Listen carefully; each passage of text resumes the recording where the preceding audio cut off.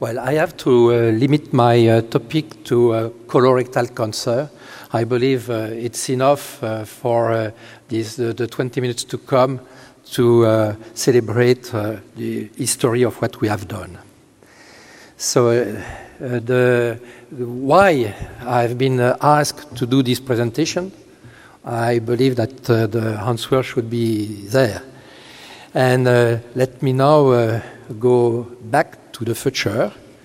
And here is my bookshelf in my office, where I have this book named Cancer Medicine, published in 1973. In 1973, when there was no 5FU, you can see the survival in patients with stage 3, the Dukes C at that time, was only approximately 20%. And the median survival in patients with advanced colorectal cancer was between 6 and 10 months, like pancreatic cancer today. So the story did not start 20 years ago, but more than 60 years ago, in 1957. Here you have the patent of 5FU, our first and still the most active drug that we have to treat our patients. In 1957, I was not sure that I could become an oncologist. But it's a privilege to know the full story. So we have 5FU, and we passed 2 decades to try to improve 5FU. It's 5FU modulation. And at the end of these 2 decades, there was a winner, the Mayo Clinic regimen, with 5FU bolus and folinic acid low dose. This lasted until we did a trial to compare 5FU bolus plus versus 5FU bolus plus infusion, and it was the end of 5FU bolus, a good end for this regimen. So we moved also to adjuvant therapy with 5FU, and the first regimen that was active was published in 1990, 5FU plus levamisole, a drug treated for animals. And this was a very good result with reduction in risk of death by 33% and of relapse by 41%. These results were confirmed years later, and in these patients, the 5-year overall survival in stage 3 was 63% compared to what we have in the previous decade. Then 5FU levamisole was replaced by the combination of 5FU plus leucovorin in many trials. We learned that 6 months was equivalent to 12 months, low-dose leucovorin as active as high dose, and elderly patients also benefited from this regimen. Then we did a trial with the oral prodrugs, capecitabine UFT, or 5FU infusion, showing at least the same efficacy and less toxicity than the Mayo Clinic regimen. However, for some, like Norman Woolmark, this period was like a decade of decadence because all the new drugs tested at that time, alpha interferon, altitrexate, and recolumab, all these trials failed. So when there was only 5FU, the median survival in patients with advanced colorectal cancer was 12 months, and in stage 3, the 5-year survival over 50%. Then we were 20 years ago, and 20 years ago, just a reminder, France won the World Cup. We also had, 20 years ago, our new chemotherapy drugs, irinotecan, oxaliplatin. Both were found, invented in Japan. So we learned a lot of chemotherapy. Fluoropyrimidine single agents are less active than in combination with the new drugs. The new drugs alone are not very active. So the doublets and then the triplets achieve nice response rate and PFS. And these regimens are obviously less active in second line than in first line. So at that time, that slides that I've presented 20 years ago, we discussed at that time the Optimox trial after the previous study, We also found that the survival depended on the number of lines, and this was the beginning of a strategy to combine our different drugs.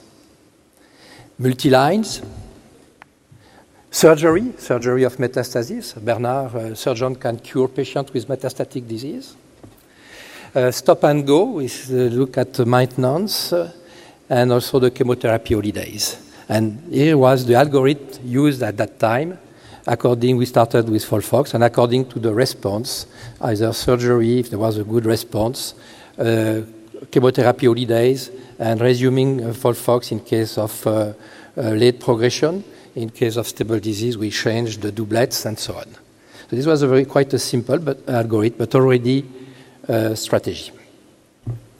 During that time, in adjuvant therapy or combination, FOLFOX did the second step in the adjuvant therapy, adding oxaliplatin to leucovorin 5-FU.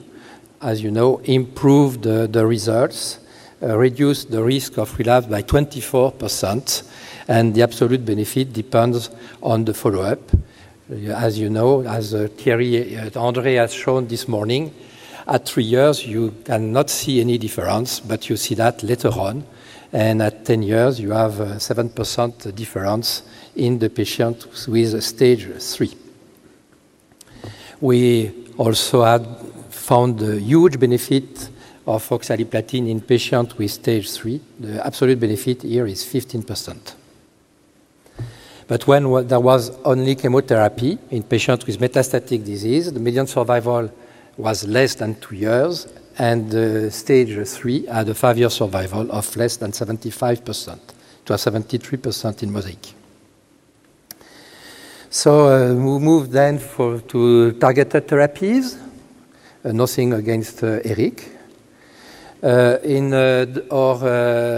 had in the first-line trials combining chemotherapy plus targeted therapies, as the targeted therapy alone, except the anti-EGFR monoclonal antibodies, were not active.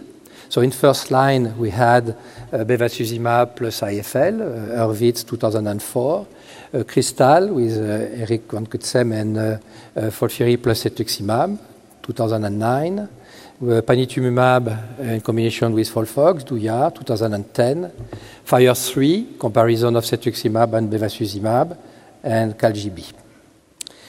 So these are our first-line trials, and also TRIBE, the triplet versus the doublet plus bevacizumab.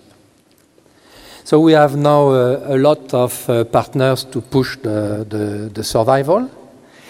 And in fact, in addition to the first line, we have some new drugs in second or third lines. The first was cetuximab in combination with irinotecan. The best example that we have of synergy between the drugs, because the patients who failed irinotecan enter in this trial, and those who received cetuximab plus irinotecan did better than those who received cetuximab alone. So we had in 2012 the VELOUR trial with aflibercept in second line, benefit in overall survival, regorafenib in the correct trial, also benefit in survival, ramucirumab in second line, and TAS 102, also in 2005. So this is again help us to push even further. We had, after all this drug, a lot of guidelines. Just to remind you, the old guidelines, 2012, were there. Not very easy to find the good paths. And in fact, we have shown in the past this slide to try to rationalize and to simplify the way we treat the patients.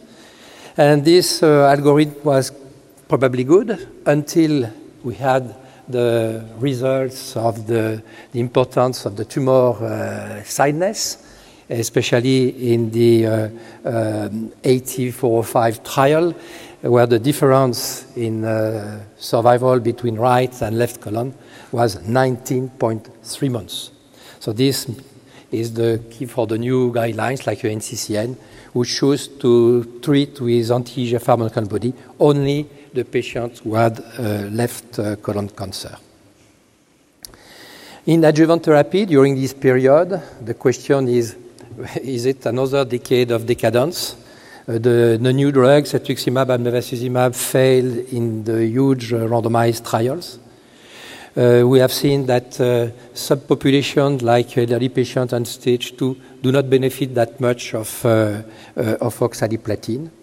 I will try to answer it's not a decade of decadence because of a better staging and new biomarkers. In fact, the fact that we know that have a special recommendation for the lymph nodes to examine the maximum number of lymph nodes, at least 12. The 5-year overall survival with this way to stage the patient improved in the stage 3 from 76 to 85%. It's a 9% improvement in the recent trial like Avant with the same regimen compared to what we had with oxaliplatin.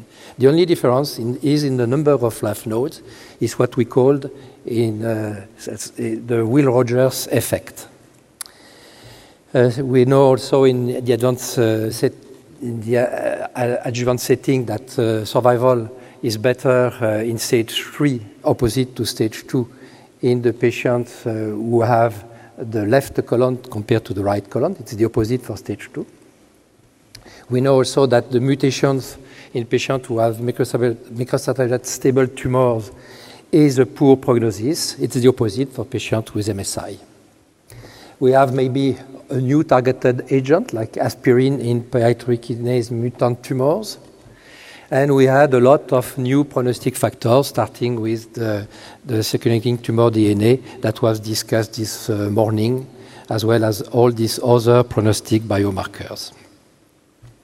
And these biomarkers is really what we need. I will not repeat, except that we absolutely need to know the stage 2 patient who should be treated, the stage 3 who should not be treated, those who could benefit from oxaliplatin and new therapies.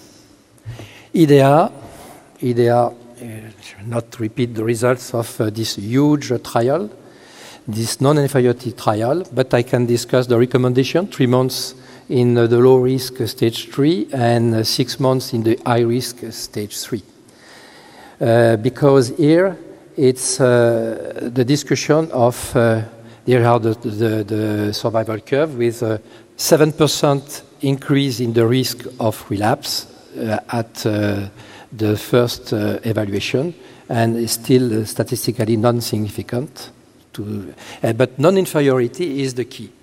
Is non-inferiority a valid way to test our patients? I would say yes, when we will have very good treatment. But losing 7% at 3 years, it's 1/4 of the benefit of oxaliplatin.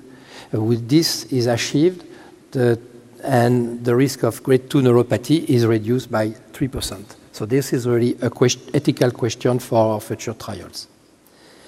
So anyway, in 2008, our median survival in patients with advanced disease is 30 months, and in stage 3, the survival is 85%. So now we enter in a new area, evolution and revolution, where we have the unhappy patients and the happy patient who had a lot of mutation and biological particularity in the tumor. And this happy patient makes some doctor happy. Here. And I thank you for your attention.